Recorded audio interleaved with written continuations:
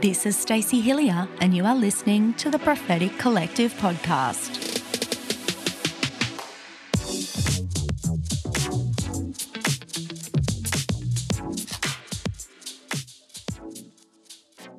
Well, welcome back, everybody, to another episode in the collection of Revival Reflections. And we've got a fave back. We've got one of our best guests ever. So the listeners have told me, most of those listeners with the surname Field. But also, I am a massive fan of Joel Field. What? Stacey Hillier. Welcome back, Joel. Having me back. You're a glutton for punishment. No, I love Lord it. knows. It's weird to call each other by first and last name. Hey, we should just do it for a while. Well, I reckon. Yeah, or even just do it the British way and just do last name. Just call you Hillier. Field. Yeah. All right, Field. I've got many people who call me just by my last name. Oh, yeah. Which is interesting because in high school I was also known by my last name, and that was Mackenzie. So it was like, Mackenzie, what are you doing? So now it's different to be like Hillier, but let's go with it. What are you doing? Yeah, love that for us. What am I doing? Lord, tell me, what am I doing? So today, Joel, composer, worshipper, producer of instrumental worship, I'm going to open a door for you that I give you full permission to run right on through. Got any spoilers about instrumental music? There are some spoilers, I suppose, to give away in that, we've got early conversations happening about the next Nima Worship instrumental album that it looks like we're looking to release early next year sometime. So keep your eyes and ears peeled for. It's exciting. Let's hope it moves beyond the early conversation stage. Indeed. Listeners be praying, saints pray. So today, Joel, we're actually going to talk about a really breakthrough moment for us as a church, for me individually, I know for you, for our worship team, and I believe actually an invitation before the church in this season. The breaking of fear of man and the laying down of performance. Da, da, da, da, da, da, da. A small topic for us today. Track 1 and 2 on the new instrumental album, Break, Fear of Man. Track 1, Break 2, Get Down, Performance. Stand up on your chairs, track 4. Yes, definitely. Well, actually, now you say it, let's talk about. We had this really pivotal moment where Pastor Ben Fitzgerald was ministering and actually delivering people from fear of man. Yes, Christians were getting delivered. Yes. And I'm actually going to put a link to that message in the show notes because it is life-changing. What do you remember most about that moment? Well, yeah, as I've already said, I think one of the enduring images that will stay with me is seeing people stand up on their chairs in church, in a service, and just people, the last people as well that you would expect in the sense like the quiet people, the, never ruffle any feathers kind of people, standing up on their chairs and like yelling at the top of their lungs as fear of man just exited the building and exited people's lives. It was quite a sight to behold, that's for sure. It's always the quiet ones, I reckon. Us loud ones, we're safe. It's always the quiet ones. Yes, that was such a beautiful moment, wasn't it? Just seeing people receive their freedom from the Lord, have their William Wallace moment.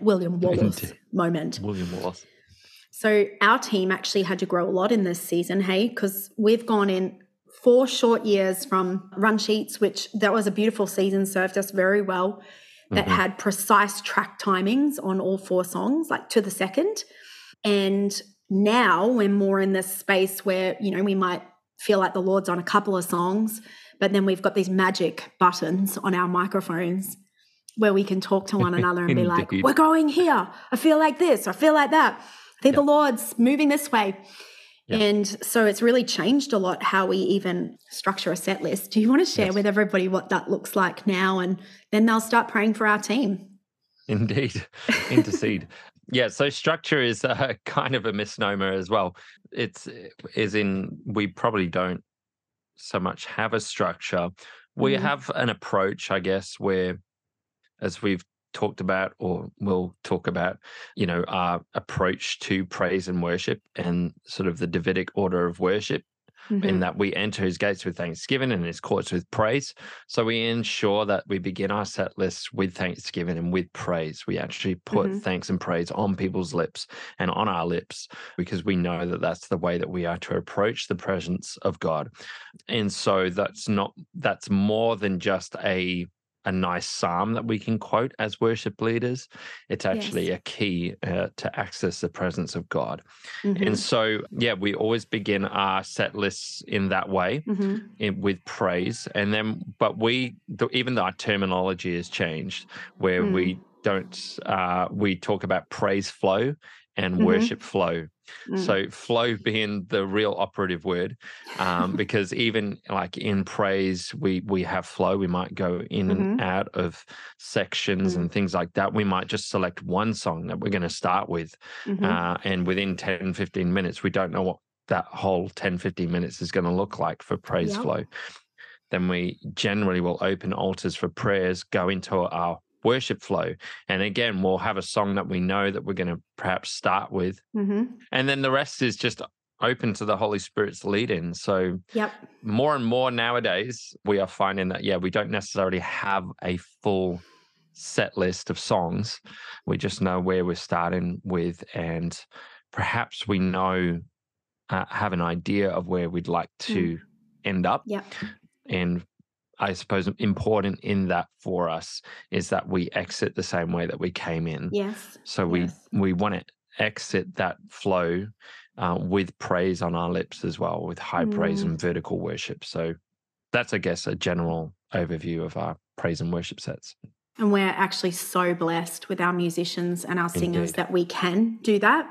100%. And that's why I say that last season was so important, where really we did follow run sheets and we used track a lot and stuff, because it got us to the place where we could have this flexibility. Absolutely. And without that season of a real focus on, I guess, excellence and the craft of musicianship and vocals and all the things, as much as I don't think it's God's first priority, it did release us into this season of freedom. I'm so, so grateful for our team. And you and I are going to touch on this more in the Worship Reformation series about this Davidic order of set lists and stuff. But I've noticed, Joel, even the questions that we're asking as worship leaders or as believers are changing.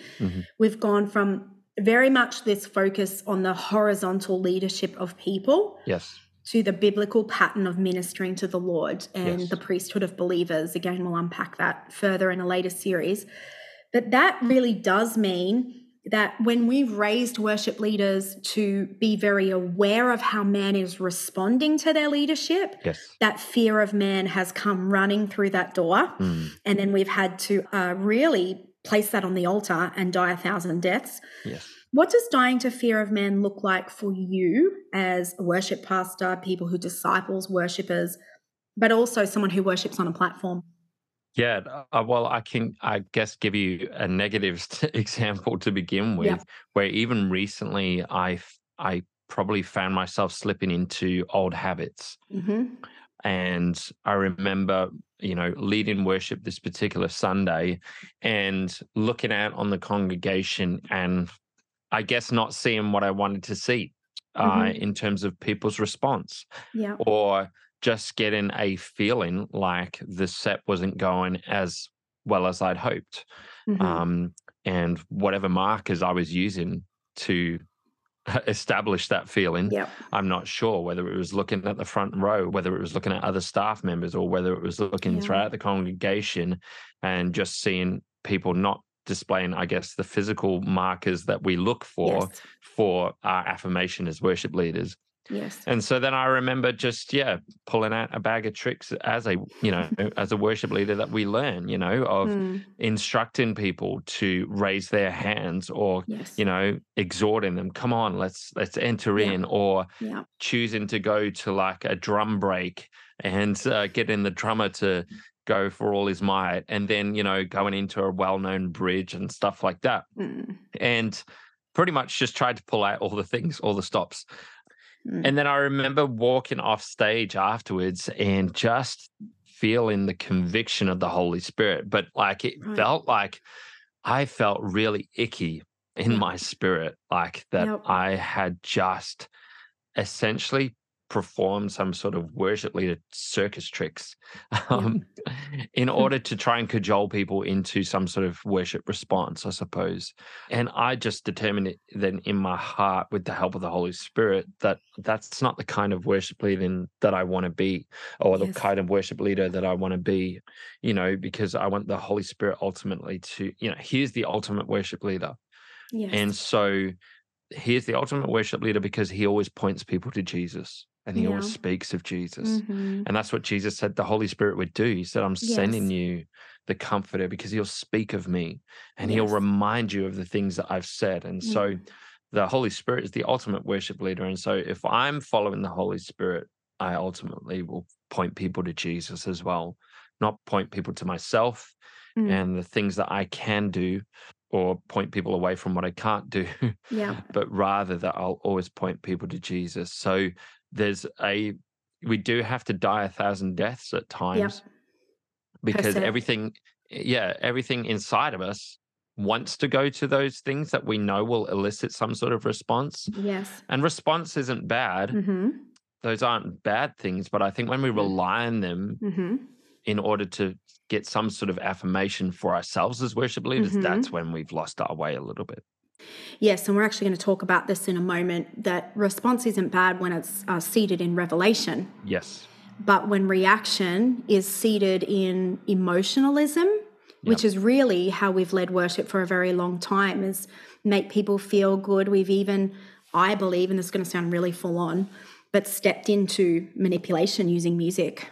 Yes. Like, well, we know because we can study the brain now that the biggest chemical release is right in the lead up to that soaring bridge. Yeah. And so we write every song with a soaring bridge because that will bring people, we'll get a tear and we'll get an emotional response. And so we've actually discipled a people to think that we worship God when we feel good or when we feel Yes. like it.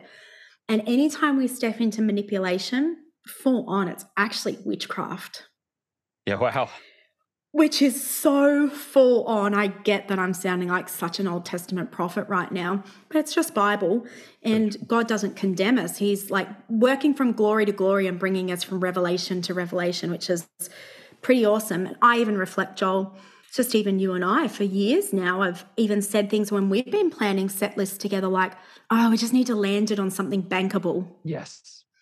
Like, oh, let's just go to praise the name because that's going to work. And it came from a pure place, but actually that was all about the reaction of man and not response to revelation, right? Yes. No, absolutely. And I think we sound like Old Testament prophets, but I think one of the things that I pick up when I read the Old Testament prophets is that they didn't just warn people about the worship of false gods. They Yes, also warned people about the false worship of the true God. that's And so right. there were lots of Very good. occasions in Israel's history where they Yep. were actually performing worship acts, but Yes. they were doing it in the wrong way. Mm-hmm. They were, there's instances in like Jeremiah where they were offering sacrifices to God, but in what was supposed to be a burnt offering to the Lord, the whole offering was supposed to be consumed. They were keeping the best bits for themselves. Yep. So in other words, they were like, their worship, the main benefactor of their worship was themselves. Yes. And I think about how often I have made myself the main benefactor of worship That's right. as it serves me. Mm-hmm. And so, yes, the false worship of the true God is just as dangerous That's right. as worshiping false idols as well. That's so good, Joel. Even Phineas and Hophni. We talked about their example before. They're receiving the sacrifices of the people grown up in the house of God, very familiar with the presence. They keep the best portion for themselves when they're meant to be serving the people to worship God. And they actually end up getting schmited, dead, The because original the Hebrew. Lord won't tolerate us manipulating sacrifice for our own benefit. And what that can look like today, if we want to break that down, is that conversation that I've had a million times on the way home from church. I just didn't really love worship today. I didn't get a lot out of worship today. It's as simple as that. Well, right there, we've made ourselves the object of Absolutely. worship Right. when it was never about us. Indeed. You know, one of Yeah. my favorite Tozer quotes is, does your worship reflect more the world around you or the Christ within you?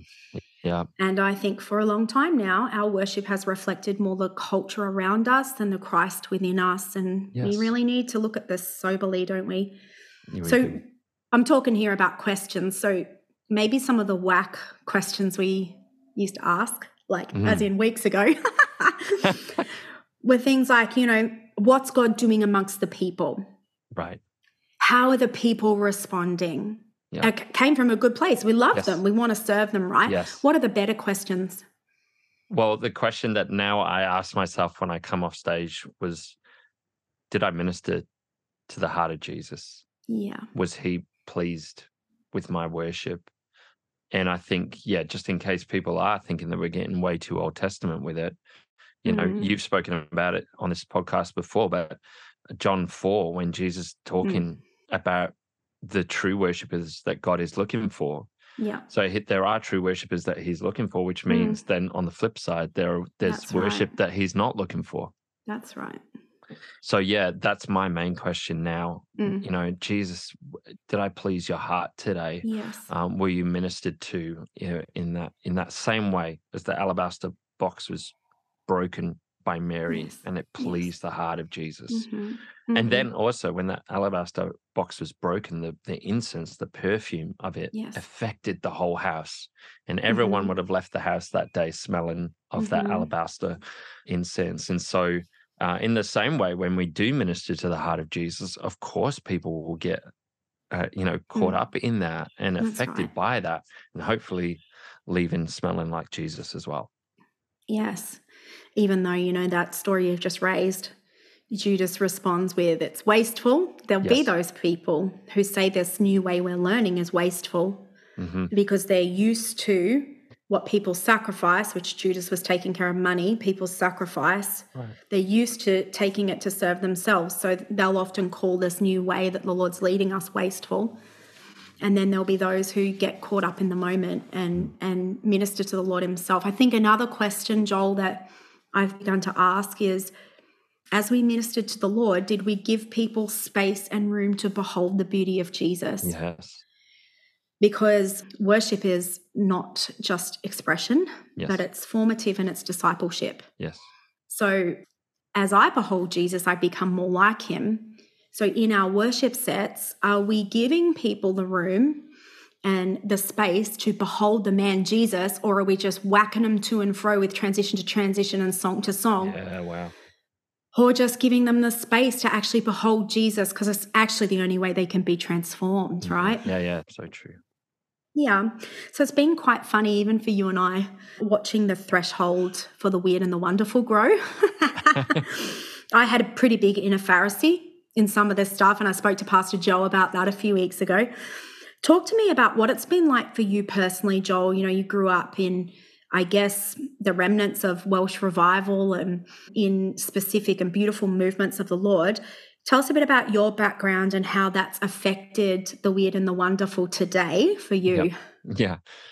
Yeah, different things. I think I was exposed to a lot of things. I grew up Pentecostal, in a very expressive Pentecostal church in a sense of, like, I remember after Super Bowl Sunday last year, a lot of people were like, "Oh, have you ever seen anything like this?" And to be honest, like I had experienced that in my childhood, where people,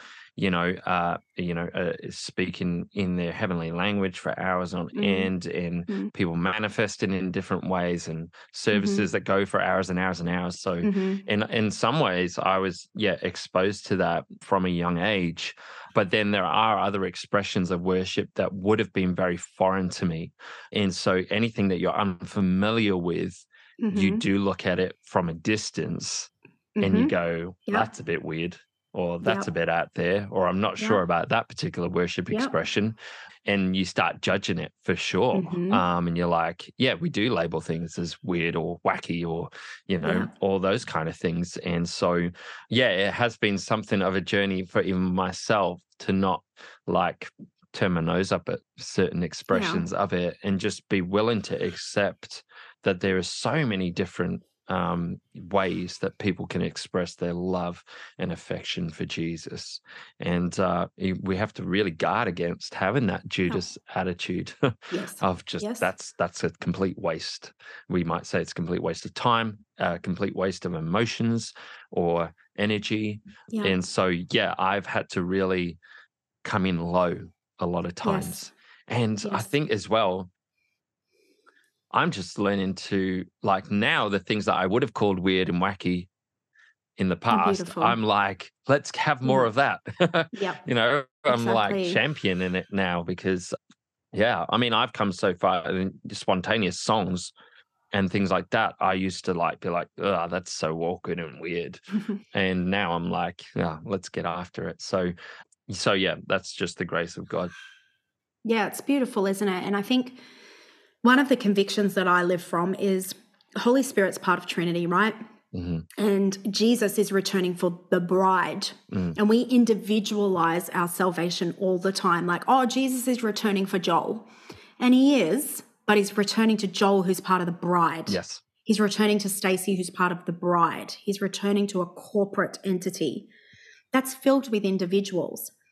And so Holy Spirit will never work in a way in a service that would in any way violate the union between bride and bridegroom. Yes. And this has been a really good thing that I've learnt to reflect on, is that if there's something happening and I'm feeling that sense of discomfort, which actually doesn't mean it's wrong, the kinds of questions I'm asking is, what character aspect of God is this portraying right now to his people? Yes.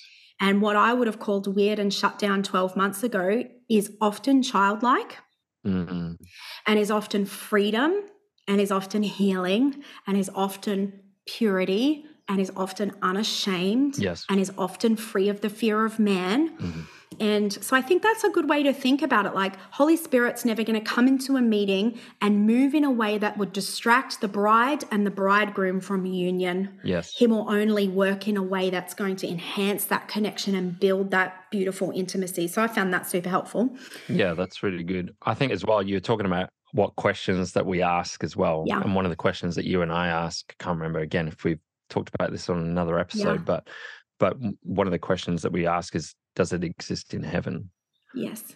So when we're making decisions about what kind of worship expressions that we're bringing into our corporate gatherings. That's right. Because we are talking, I guess, specifically about corporate gatherings. It's like, does this exist in heaven? Because that should be our, if it exists in heaven, then it's good, it's holy, and it's acceptable worship. And so that's another question that we ask ourselves as well. Oh, listen to this one, Joel. I was talking to one of our young worship leaders this morning and I was like, what? He was saying, so I've begun to think about, based on what we're talking about, would I sing that song in heaven? So like, when I'm in heaven, am I going to sing that song about I need my healing and I need your fire and I need this or I need that? Because that's helping him think about, what are the throne room inner court songs are we bringing? Will I sing that in heaven? Wow. And if I wouldn't sing it in heaven, it's not an inner court song. I was like, hang on a second. And I got out a pen because I was like, this is so brilliant, because that's such a good question to ask. There's nothing wrong. Jesus says, ask. Yes. Ask and you will receive. So there's nothing wrong with that. But if that's all our songs are, we're not preparing for worship in eternity. Right. And we're not bringing heaven to earth and kingdom to earth, which is actually what Jesus wants us to do. I thought that was such a good question. Really good question, right? And I think that's the thing. Like, there will be prayers that we pray now that we won't pray in heaven. There'll be songs that's right. that we ask for now. Yeah. We won't sing in heaven. And I think as well, like, if I can speak to the guys for a moment who might be listening, because I think for me, one of the things that I've journeyed as well in my worship is, we talk about the bride of Christ. And for guys, sometimes that can be a bit of a head flip, like in terms of like seeing myself as part of the bride. Yes. And so I think even sometimes there's this sort of standoffishness, even with guys in worship, because we sing a lot of like love songs, talk about devotion. We talk about adoring him, about his beautiful face and gazing into his eyes and all these kind of things. And so I know that there's often been this sort of joke and humor amongst people that, like, why don't guys talk about like sitting down with Jesus and watching the game and all this sort of stuff? And because that'll be appeal more to the guys. But for me, I think that again, when you behold him, when you sit and behold him, you become more like him, you transform into his image, and then it becomes such a natural thing to sing of his beauty and to sing songs of adoration. And I think as guys, we need to be willing to go on that journey as well. That's so good, Joel. And look at him and adore him. I'm so glad you've said that. And again, we're talking about being revelation-based, not reaction. Yes. Let's look at 2 Samuel 6 together. Such a good passage. And we're going to read the story of David, who was a man who actually, there were a lot of expectations on him at this stage. He's king. A lot of expectations upon him for a certain kind of performance as a king and things he should and shouldn't do. And we're going to read in this passage that even his wife had a set of performance expectations that she expected a king to look like.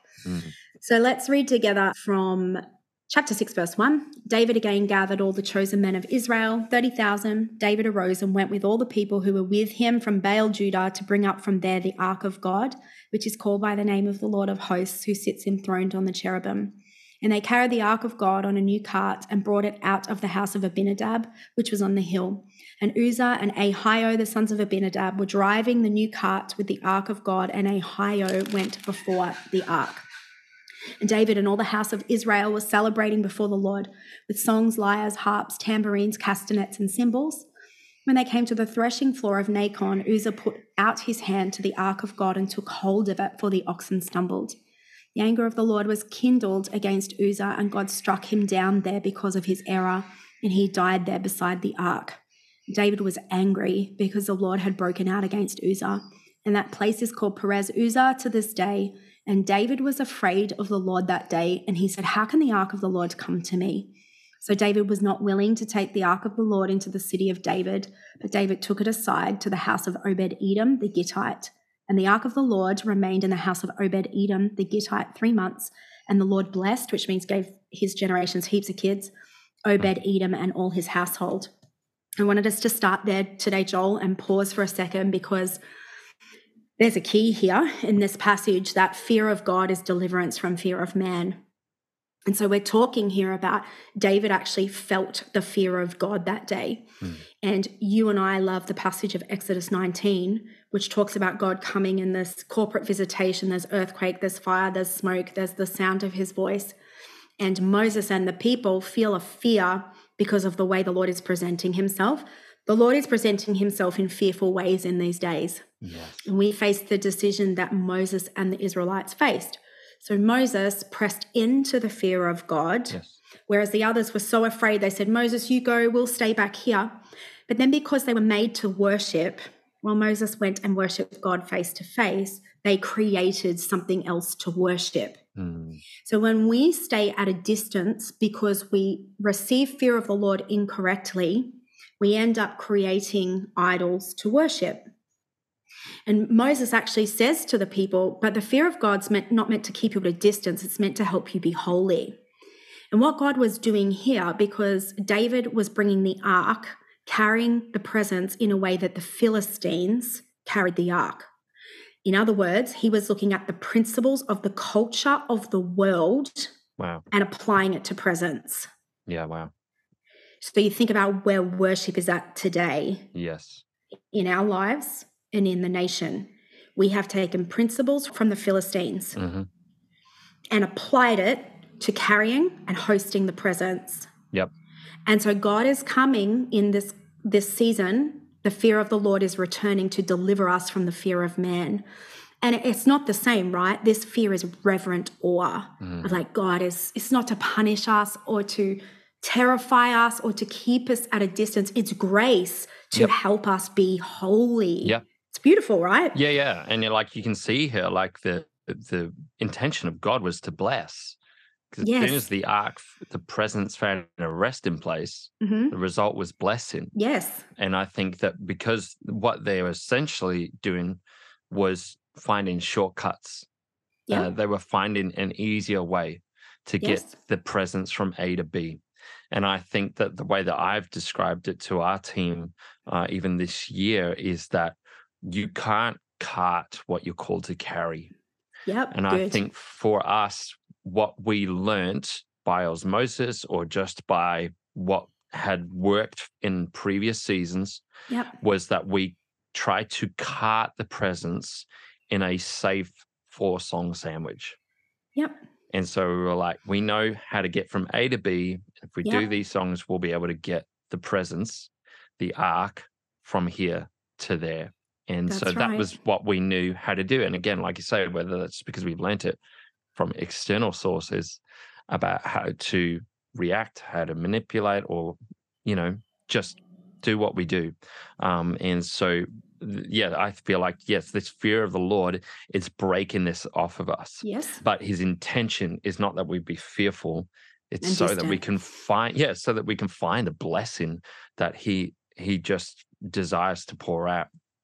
Yes, and so we can come close, like has always been the intention, talked about that in other episodes, and then be transformed. Because Moses went in and he came out transformed, became like God, became like risen Christ, which Revelation 1 talks about, that he was like this pure, intense light. Yes. Moses went in and he came out like a pure, intense light that confronted people. So let's jump down to verse 16. As the ark of the Lord came into the city of David, Michal, the daughter of Saul, looked out of the window and saw King David leaping and dancing before the Lord. So he's bringing it back in, giving it another go and doing it the right way. Yep. And she despised him in her heart. And they brought in the ark of the Lord and set it in its place inside the tent that David had pitched for it. Oh, I so want to talk about the tent and the tabernacle, but we're going to do a whole other episode on that. Oh my gosh. Guys, get ready. And David offered burnt offerings and peace offerings before the Lord. Again, I just want to go off right here. I'm popping. Because David's offering burnt offerings. He's not a Levite, Joel. What? Yes. Yep. Okay, Stacey, keep it in the can. And when David had finished offering the burnt offerings and the peace offerings, he, again, not a priest, not a Levite, blessed the people in the name of the Lord of hosts and distributed among all the people, the whole multitude of Israel, both men and women, a cake of bread, portion of meat, cake of raisins for you and a cake of raisins for you. Then all the people departed. Yeah, you get a cart. You get raisins, you get meat. Then all the people departed, each to his house. And David returned to bless his household. But Michal, the daughter of Saul, interesting that it calls her that, not the wife of David, came out to meet David and said, how the king of Israel honored himself today, uncovering himself today before the eyes of his servants, female servants, as one of the vulgar fellows shamelessly uncovers himself. And David said to Michal, it was before the Lord, who chose me above your father and above all his house, to appoint me as prince over Israel, the people of the Lord, and I will celebrate before the Lord. I will make myself yet more contemptible than this, and I will be abased in your eyes. But by the female servants of whom you have spoken, by them I shall be held in honor. And Michal, the daughter of Saul, had no child to the day of her death. You know, Joel, here where it talks about Michal's like, oh, you're vulgar in front of the female servants. She was actually accusing him of putting on a performance to gain their favor. Yeah. Man. So because she's at a distance, at a window, and described here as the daughter of Saul, and scripture does that because it's saying she is still aligned with her father's ways, who the spirit departed from and who couldn't break free of fear of man and was impatient. She is looking through the filter of performance at worship, extravagant, beautiful worship that had passed through the gates of praise and thanksgiving. They're in this beautiful moment of worshiping the Lord. And just like Judas, the way she sees it is that's vulgar. That's a waste. And she never has a child to the day of her death. And we don't know if that's because David never was intimate with her again because of the way she spoke to him. Most commentators would say she was naturally barren because she was spiritually barren. So much in that little passage isn't there. Yes. Would you like to say anything about that wonderful passage of David where he's free of fear of man, got no performance, even though everyone expected him to? Yeah, I think that you sort of alluded to it there of just the way that David positioned himself. Yes. He was crowned king, but yet he recognized what God's intention for the people of Israel was all along, Yes. that God would Yes. be king, that they wouldn't be Yes. like the other nations and have an Yes. earthly king, but he would be king, and they would be a Yep. priesthood of people. And so David, it's even that interesting that although Michal calls him the king of Israel, he says that God appointed me to be prince over Israel. So he's Yeah. not even willing to like say, this is who I am. I'm the king of Yeah. Israel. Yeah. He's like, no, I'm not even going to put myself in that position.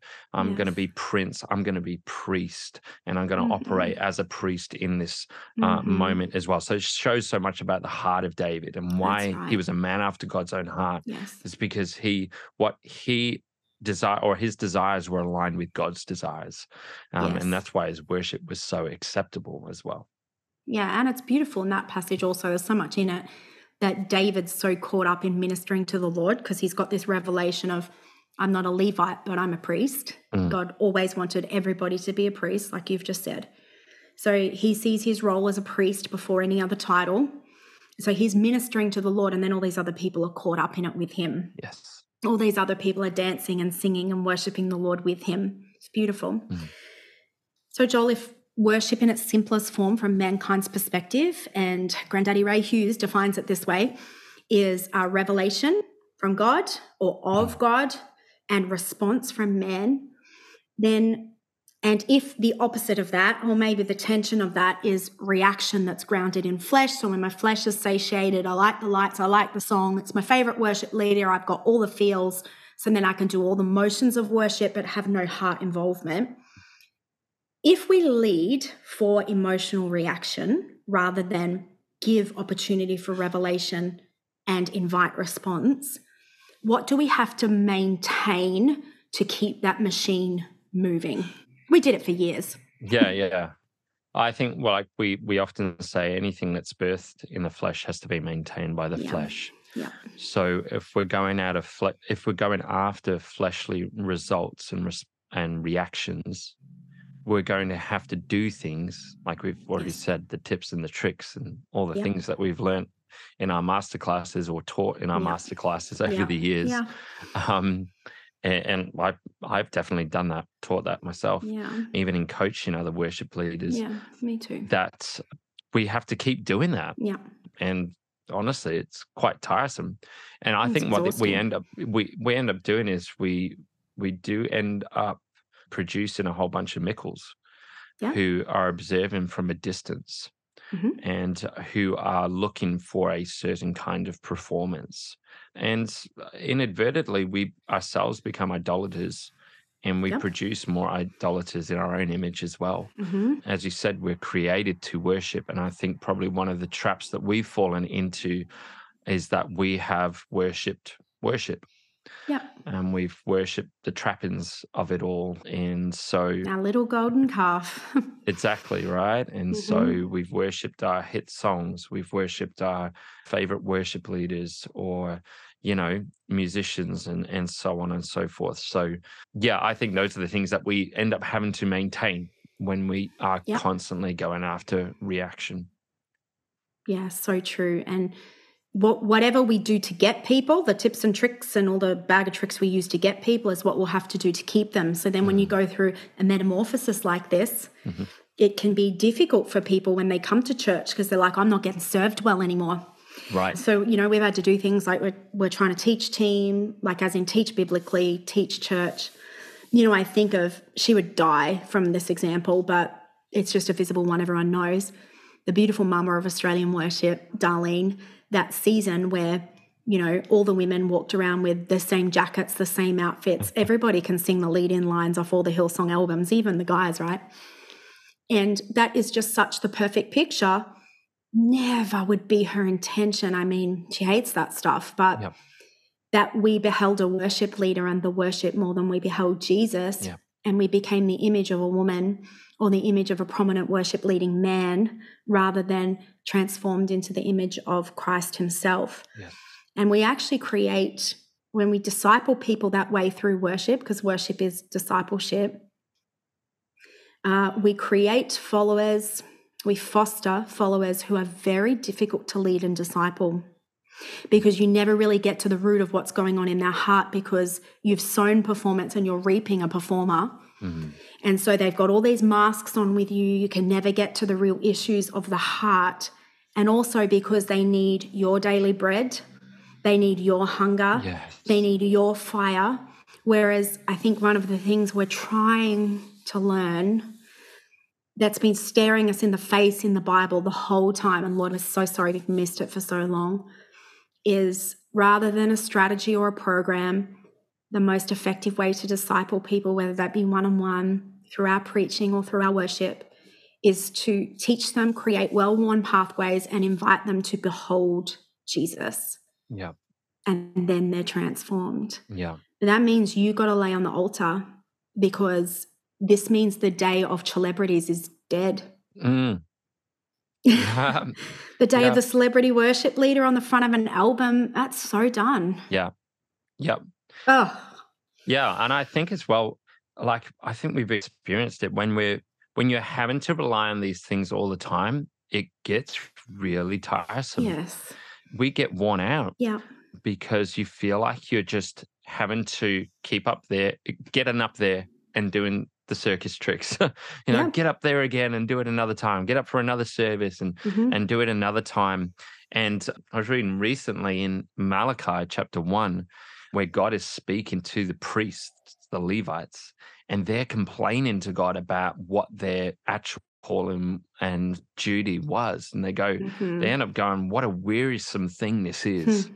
About their task to come and offer Yes. sacrifices and offerings before the Lord and minister Yeah. to the Lord. They're going, what a Yeah. wearisome thing this is.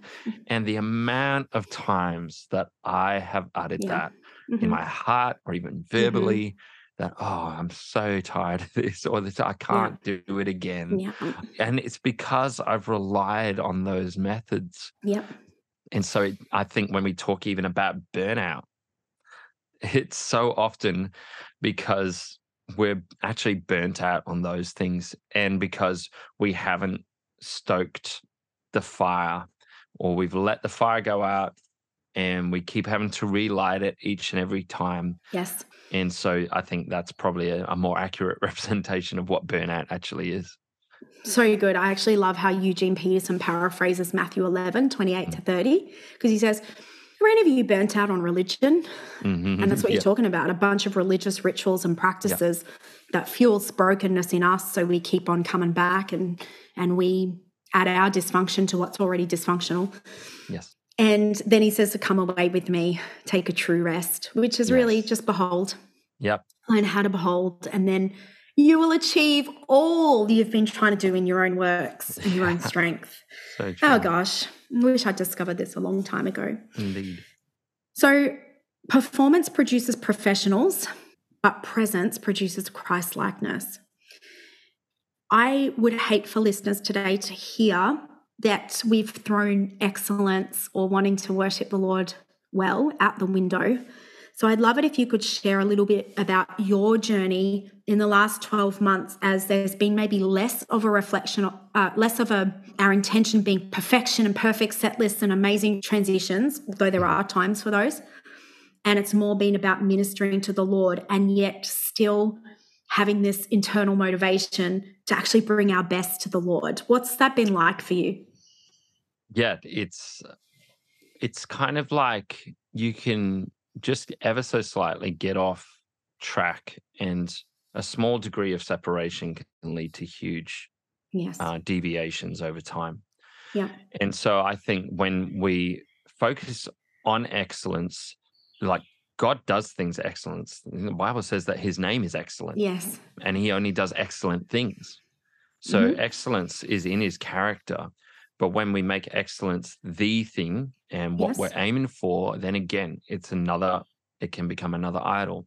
And so I think that perfectionism is based in the fear of man. That's right. It's, I need to do this, otherwise people will perceive me in a different way, or I won't be good enough, or I need to even just do this for my own self, my own sense of self-worth. Whereas we desire excellence because of his excellency.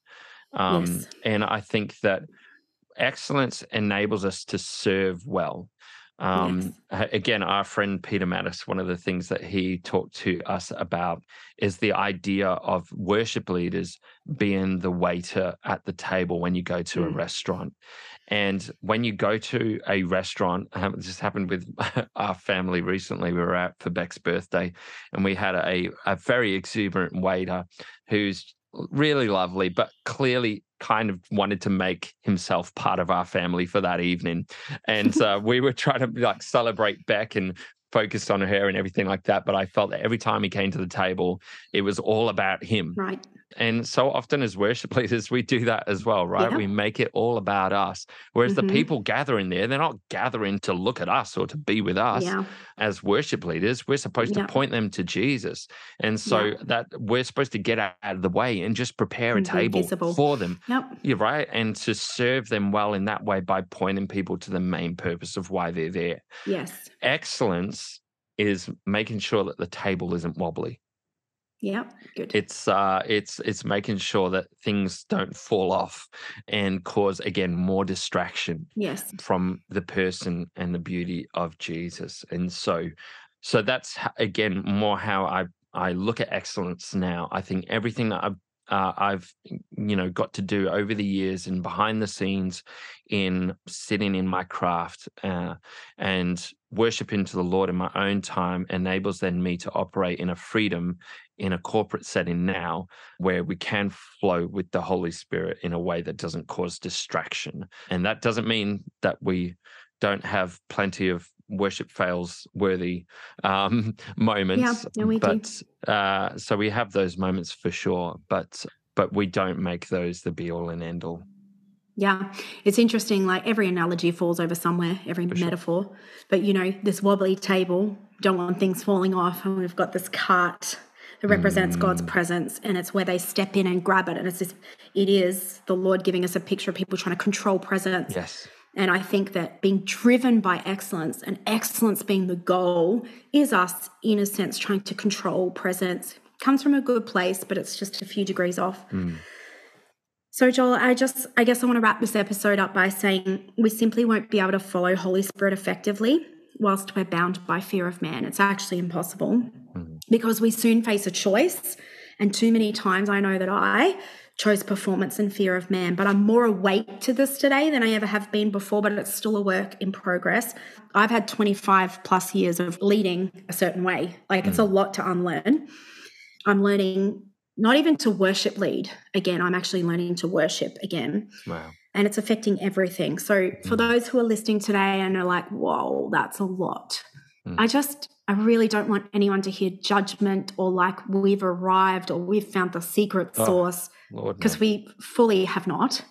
And we're trying to figure this out as we go. We're trying to follow the Lord.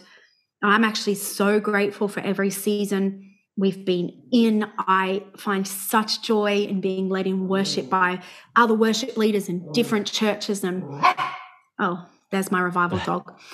And all the beautiful things. So I want people to hear us including them in a conversation, not preaching conclusions at them. Yes, so true. So, Joel, could I ask you to pray for people as we finish today? There's a prayer. I think Leo's jumping in already. Go for it. Pray for us. Father God, I thank you for your goodness and your grace towards us. I thank you that your mercies are new every morning. Your faithfulness is great. I thank you that no matter where we are at today, you have good things in store for us, and you are longing for us to draw closer to yourself. You're longing for us to see another aspect of your beauty and your holiness and your goodness today. And so, Lord, I pray even as people might be listening to this, worship leaders, musicians, singers, production personnel, Lord, who might be just trying to take this all in and trying to perhaps unravel and undo a whole bunch of systems and mindsets and paradigms that have been inbuilt within us for years. Lord, I thank you for your grace and your kindness. I thank you that as we open your word and behold you, that's where our transformation lies. Our transformation, oh God, is not in podcasts, and it's not in even learning more skills, Lord, but it's found in your word, and it's found in the beauty of your face and in the glory of the face of Jesus Christ. So, Lord, I pray that in everything that has been said today, Lord, what it will do will point people to you, back to looking into your face. And so I pray that each listener under the sound of my voice right now would take this and would take it to the word and take it to you and ask for more revelation that we can respond to. And Lord, I just pray that you would continue to break the fear of man off of our lives. Let it die. And Lord, let the fear of God take control. In Jesus' name we pray. Amen. Amen. Thank you so much, Joel. You're back in a few weeks. Looking forward to it. Thank you. And so grateful. Listeners, do all the things. It helps. Love ya. Talk to you soon.